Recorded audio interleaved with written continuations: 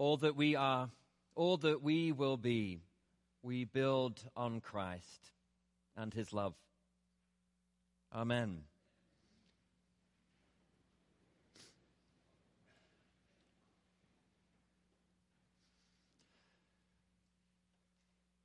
We meet here today, we sing, we pray, we seek to love one another in the footsteps of so many saints. What an incredible inheritance we enjoy because of them. The tenacity, the persistence of vision and the countless hours of service rendered to this church have all accumulated to offer you and I with the incredible privilege to imagine something that in the 119 years of this block has not been imagined before. An entire city block owned and shaped by All Saints Episcopal Church, offered to God's glory for the present and future vitality of this parish and for this city. Just to make it crystal clear, no plans for the future of our block have yet been made.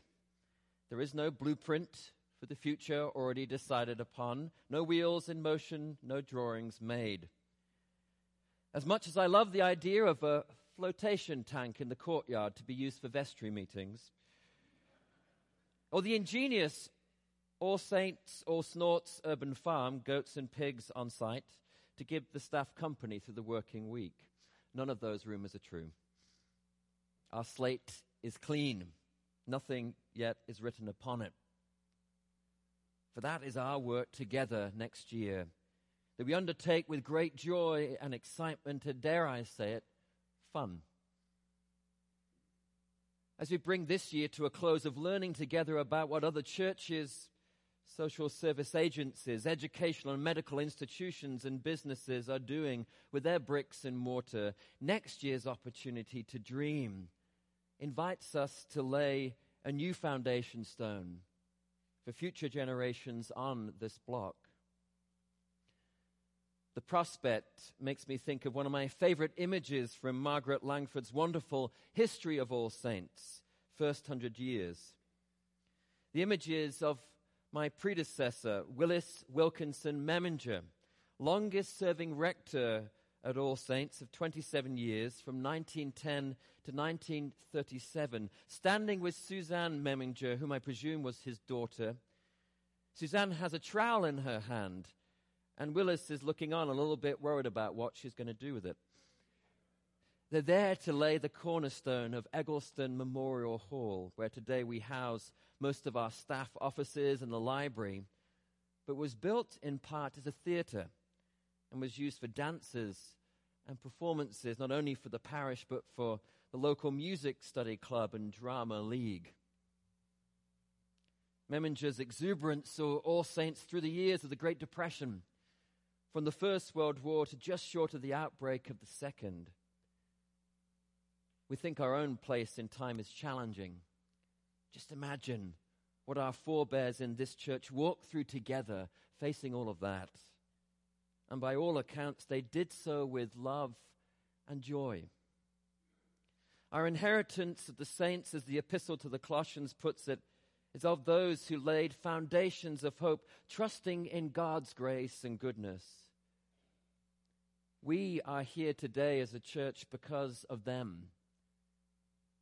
What an incredible privilege it is to imagine that one day others will say the same of us. As we look toward next year's voyage of discovery and discernment for the future of our block, we might ask how it is that we will know where and for what we will lay our own foundation stone for the future mission of God in this place.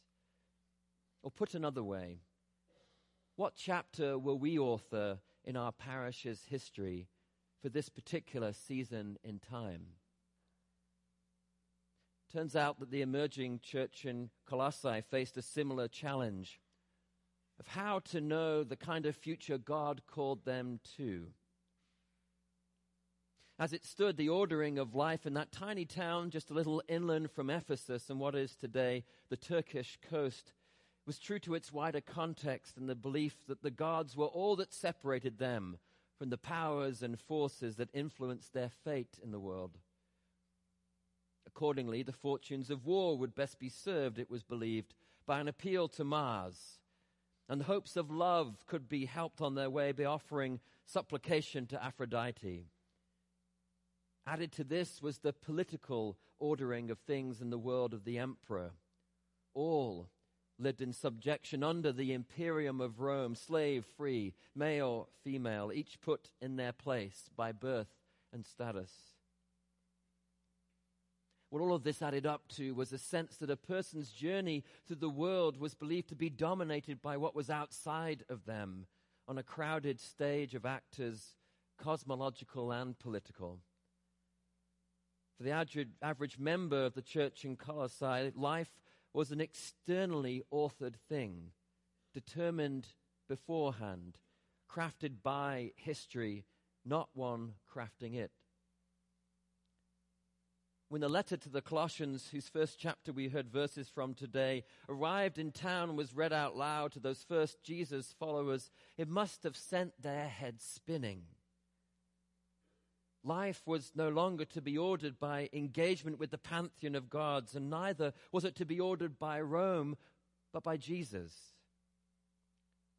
As Luke's gospel reminds us today in all of its Good Friday agony, in God's economy, the true order of things is revealed by the King who gives himself away to suffering and death.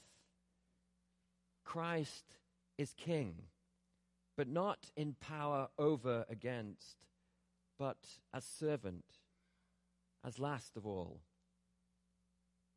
Christ, the servant King, is the foundation stone. And as such, as we begin to construct our lives on Christ, we trust that God has already been building in the midst of our lives as individuals and as communities in countless quiet and often unseen ways. There is an extent then that the life that is built up in Christ is also one that digs down, an excavation of sorts that looks for the signs of the God who has been with us from the beginning. For the Colossians, as with so many of the communities we come to know through the New Testament, the work of the church was to tell these new people of God the story they had not known they were already part of. In Stanley Hauerwas's words, to become the church as a storied people worshipping a storied God. And for us, if we are to faithfully write a new chapter for this church for the years ahead, we will first need to tell the story we have already been living in Christ. The beauty of that is that there are storytellers all around you.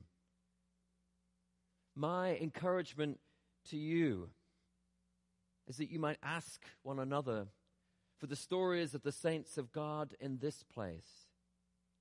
Learn what you can about what has happened in these buildings and on these grounds.